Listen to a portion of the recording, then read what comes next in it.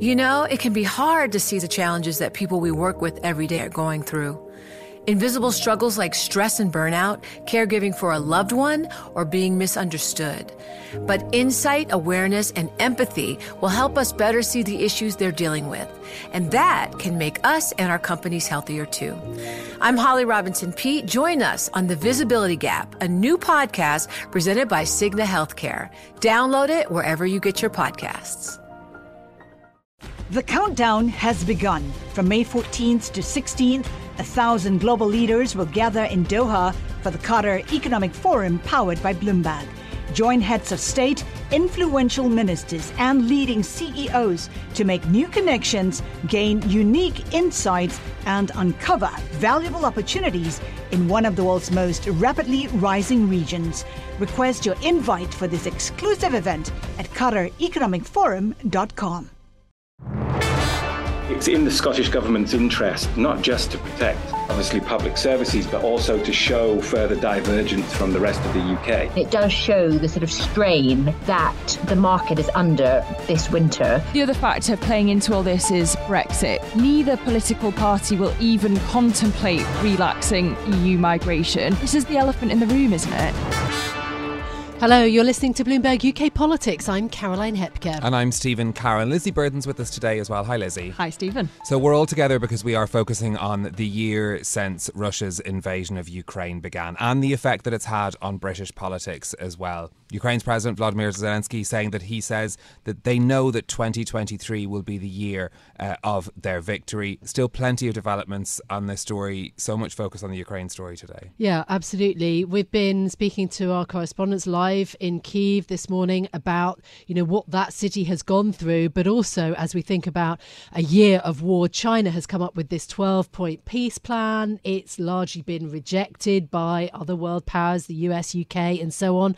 The US talking about sweeping sanctions against key sectors in Russia. So I think those are the things that, a lot of world leaders are thinking about now. We're going to be talking about the global and the domestic in the show today.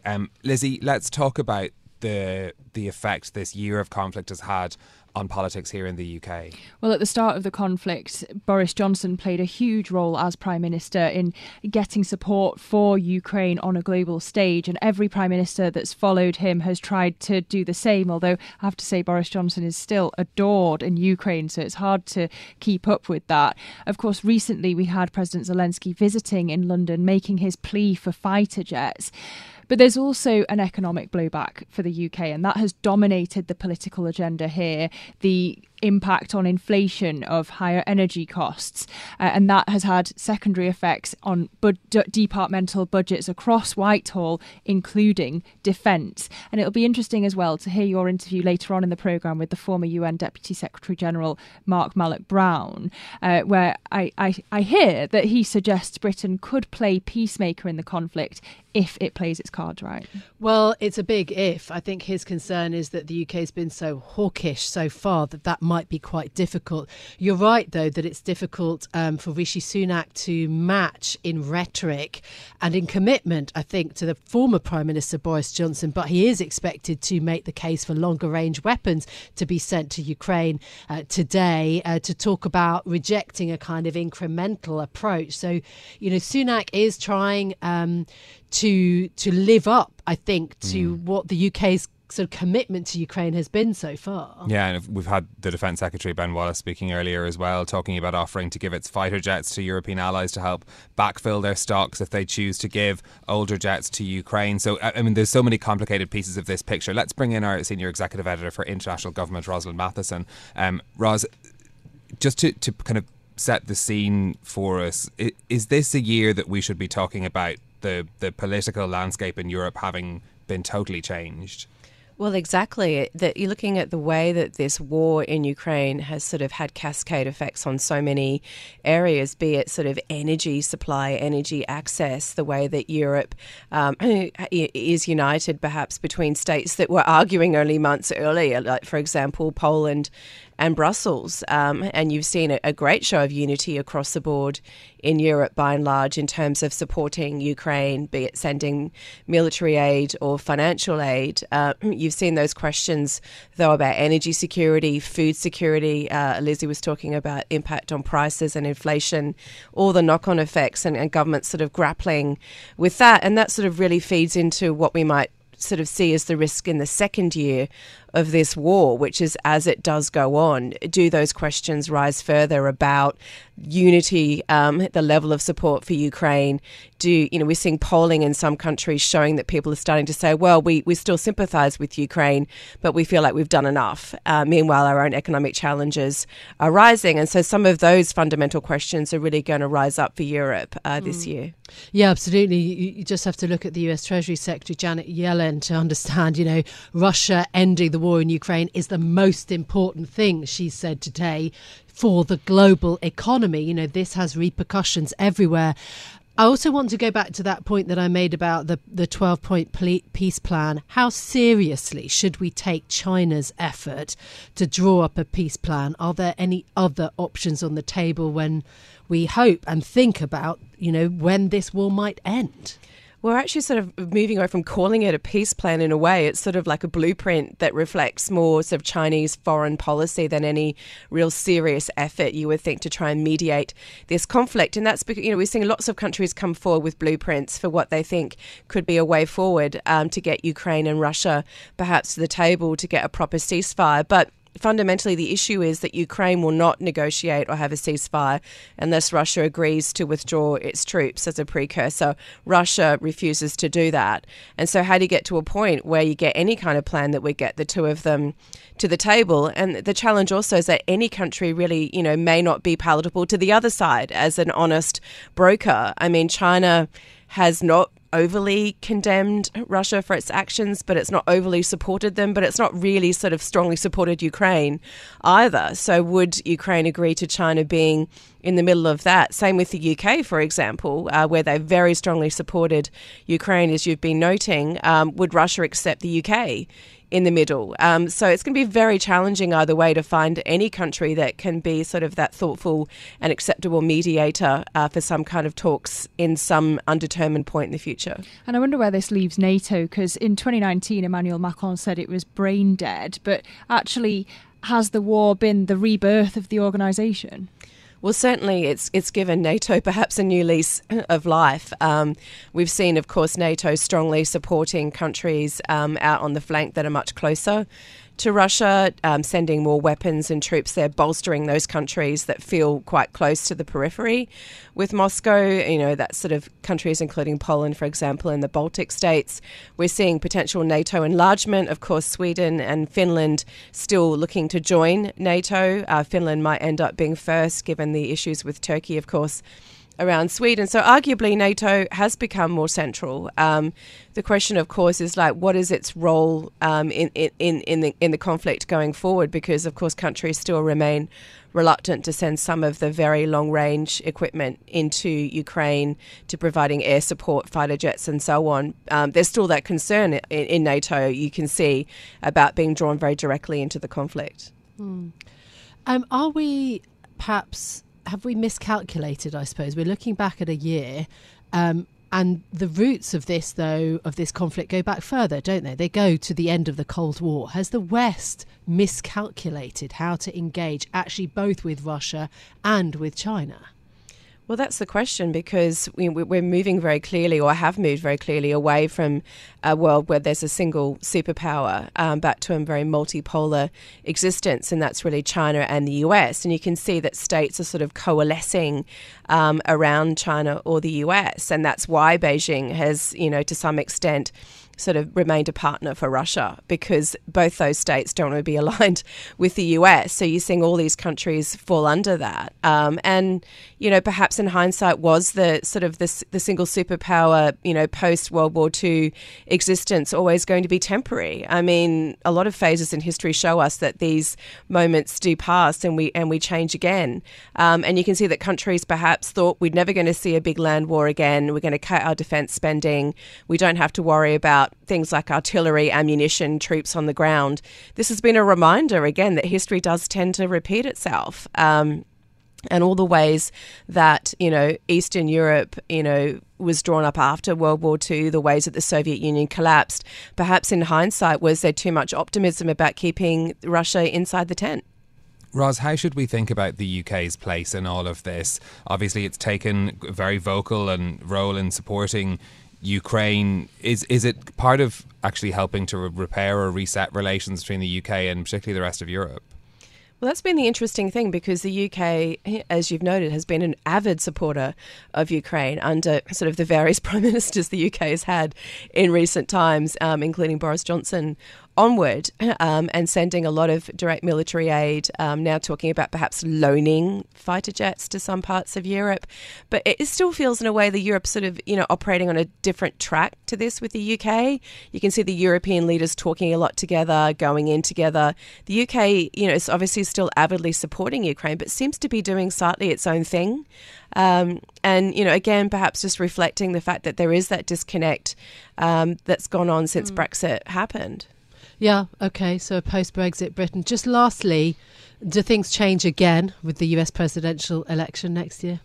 Well, that is the big factor. And you can see the US is trying to front run a lot of aid into Ukraine, bake in the financial stuff, particularly because in the run up to the election, not only do you have Republicans controlling the House, Congress, and sort of starting to raise questions about that financial support.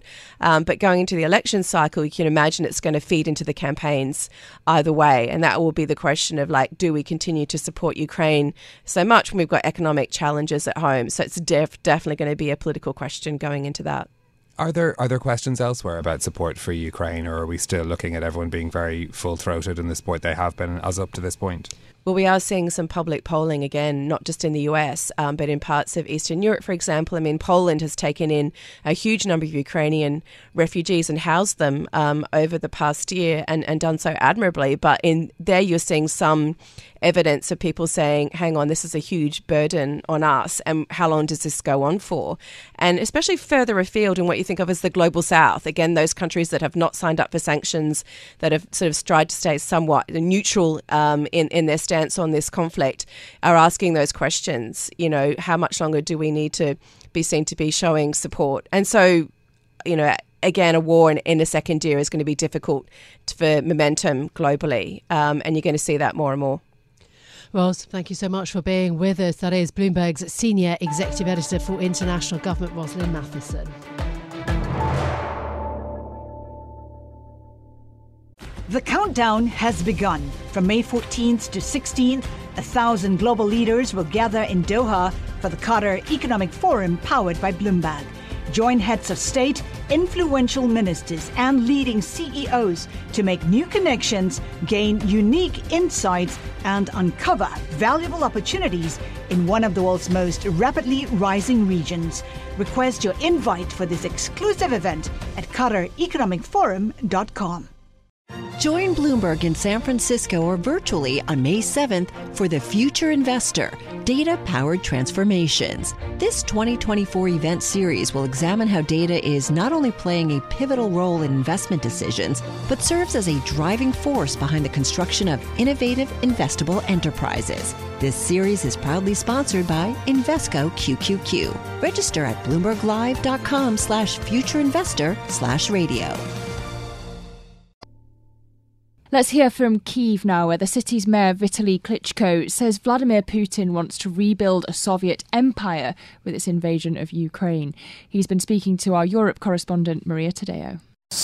Huge challenges we have in this year. Actually, I'm very happy. I just came in from Munich Security Conference, and I'm very happy because I don't want to explain about this war in Security Conference. Everyone in the world see real face of this war. It's not a war. It's terrorism. It's genocide of Ukrainian population. Everything what we have in the last year, years of war, I can tell just very simple words, describing two words. Putin need Ukraine, but don't need us, Ukrainians. It's we living in this year under the rockets attack and kamikaze drones. We have a lot of problems. We live in blackout without electricity, water. And yet people say we're never going to surrender to Russia. When you talk to people in very difficult circumstances, they still say we're not going to surrender to Russia. I give me a question, what's the reason to bomb the civilians in our hometown, destroy civilian infrastructure, let people freezing in the winter? It's simple answer. The Russians want to bring depressive mood to our citizens. Instead then, they have total different answer. I talked to the people and they told, better we live without electricity and heating, without water, but never ever with Russian soldier. And I have to ask you though, the thing that's striking to me here is that you don't feel any panic, that people know what they have to do when the air sirens go off and that's it. But are you worried about what may come in the next 24 hours? There has been speculation that maybe something could happen. Yesterday was quiet, but what about tonight? I'm more than sure it will be quiet tonight. Putin use and try to do it everything what we can. He sent soldier, he was not successful. He sent rockets, was not successful. Kamikaze drone, not successful. Putin actually try everything what he can to make a pressure to us, but we are still unbroken and we ready to defend our hometown, defend our country, because it's our family. We're fighting for our children, for our future. And Mr. Klitschko, they say that in a war you need to know what the enemy wants from you. What does Vladimir Putin want in Ukraine? Is this about back to the USSR? Is this about believing that you two are inseparable nations? Is this about just expanding the power of Russia?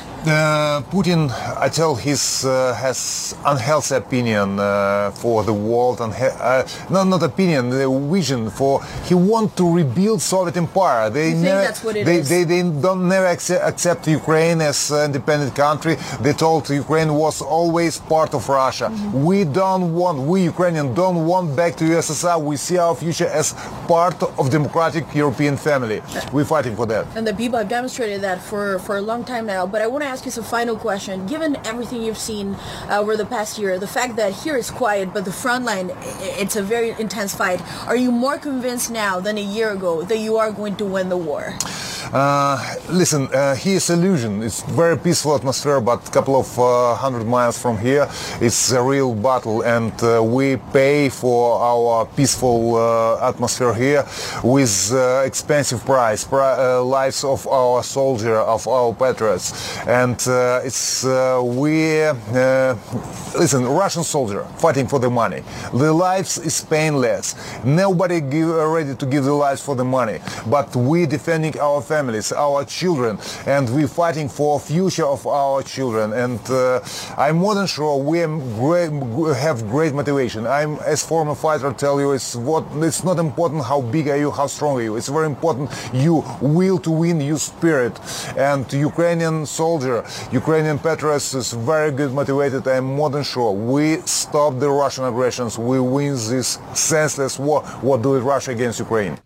That was the Mayor of Kyiv, Vitaly Klitschko, speaking to our Europe correspondent, Maria Tadeo. Inspiring words, aren't they? Yeah, interesting to hear, certainly, his perspective after a year of conflict there. Now, what hope is there for a peaceful resolution of this war? We've been discussing this with the former UN Deputy Secretary General Mark Malloch Brown, who's now president of the Open Society Foundations. He says it's difficult to see where the war goes from here. It's less clear that this has a fairy tale ending than it looked like a few months back.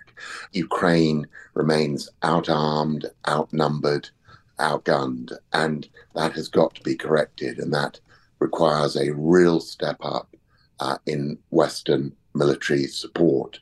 But perhaps as a diplomat, what's particularly alarming is escalating wars is a dangerous business if you don't have an exit strategy at the end, and that's the yawning gap in this.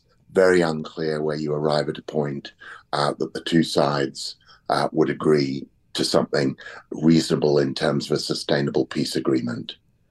Earlier this week, we were speaking to the head of the Kyiv School of Economics, who was talking to us, saying that he did not anticipate an end of this war in the way that there was an end to World War I or to World War II, that this could end up being a sort of forever challenge. Is this a failure of international diplomacy that the war is ongoing for this long? How should we think about, how the war ends? Well, look, international diplomacy is by its nature an opportunistic business. You wait until you see an opening between the two sides, some sort of overlap point, a Venn diagram point where, despite their very different interests, there's a common interest in making peace. One side is starting to weaken and lose. The other side moderates its overreaching demands. Neither of those conditions are met here. Both sides believe themselves to be winning. Neither side is willing to moderate its demand. There really isn't the basis on which a serious peace talks could proceed. Now, failure where? Failure really ultimately in the head of President Putin and the Russian people. There's considerable popular support for this war in Russia, which feeds into a kind of sentimental, patriotic, post-imperial view of Russia, former Soviet Union, having been stripped of its powers by voracious Western enemies. And this is a chance to kind of course correct history, to recover the empire. And this is both bad history, but a dangerous pathology, because it simply doesn't go to the fact that Russia has to learn to live peacefully with its neighbors if it expects to be a kind of member of the international community. What do you make of the movements we've had from China? Their top diplomat Wang Yi was in Moscow. Xi Jinping said to be considering a trip to Moscow to perhaps discuss some sort of resolution. How important will China be in how this plays out? Well, I think China, although it may irritate the West, almost certainly could be a key actor in getting some resolution. I mean, what you look for at moments like this is countries which have some purchase and influence over the two combatants, and definitely China has that over Russia. And so, let's not rule out could be a force for bringing Russia to the peace table, not least because, Putin is anxiously seeking arms supplies from China. But, there is a risk that China instead goes the sort of easy route, if you like, and just helps stock up the arms supply. And that would be a really challenging and dangerous development. I think it is worth saying that, in a way, this war is now about economics and it's about supply chains as much as it is, what's happening in the sort of grim front line itself. And just as the Ukrainians are making appeals to the West for arms, the Russians are similarly to the Iranians and Chinese desperately seeking resupply. This is to overstate it, but this kind of war which may be ended by the last man standing with the last bullet left. The UK in all of this, Britain has been extremely supportive militarily of Ukraine. Is there a bigger diplomatic role for the UK to play? What is Britain's role in all of this? Well, look, in the same way that China has some purchase on Russia, I can imagine a moment where Britain would have purchase on Ukraine to help bring Ukraine to the table. The difficulty will be that, the very history of Britain and the leadership of Britain at the moment, which has made it such an important war partner, may not allow it to be such an effective peace partner. I think the risk will be that the Brits will be seen as the sort of, if you like, the jingoistic cheermongers for the war case, and it'll be sort of soberer voices in Europe which will take the lead along with the US on peace talks when and if the moment comes. So that was the former UN Deputy Secretary General Mark Malloch Brown, now the Open Society Foundation's president, speaking to us. Look, a man of such experience. I just want to think back to the time before the invasion started, when we were speaking to the MP Tobias Ellwood, the chair of the Defence Select Committee. He was so sure that in his warning that in a few weeks' time Russia was going to invade Ukraine, and there was still very much a debate about whether or not that would happen. He was saying, look at the troop build-up. I still think we have to kind of bear that in mind, that there was a lot of disbelief around, this kind of aggression from Russia. But here we are a year on. I think that's the problem in government all the time, that you can never deal with a crisis until it's upon you. There are so many that are just waiting to kick off, aren't there? Yeah, and so many examples of that in the past as well. But certainly I think a lot of people are having reflections as to where things were a year ago now, as we're speaking to all of these different players, both in Kyiv and elsewhere, about where this war goes from here and what hopes there are for a resolution. So really interesting to hear Mark Mallox-Brown's perspective there, as well as we mark this 1 year since Russia's invasion of Ukraine began. That is it from us for today. If you like the programme, don't forget to subscribe to our podcast, give it a 5 stars so other people can find it on Apple Podcasts, Spotify or wherever you usually listen. This episode was produced by James Wilcock and Marufal Hussain was on sound. I'm Caroline Hepker. I'm Lizzie Burden. And I'm Stephen Carroll. We'll be back with more on Monday. This is Bloomberg. Bloomberg UK Politics. Listen weekdays at noon on DAB Digital Radio in London. The countdown has begun. From May 14th to 16th, 1,000 global leaders will gather in Doha for the Qatar Economic Forum powered by Bloomberg. Join heads of state, influential ministers, and leading CEOs to make new connections, gain unique insights, and uncover valuable opportunities in one of the world's most rapidly rising regions. Request your invite for this exclusive event at QatarEconomicForum.com.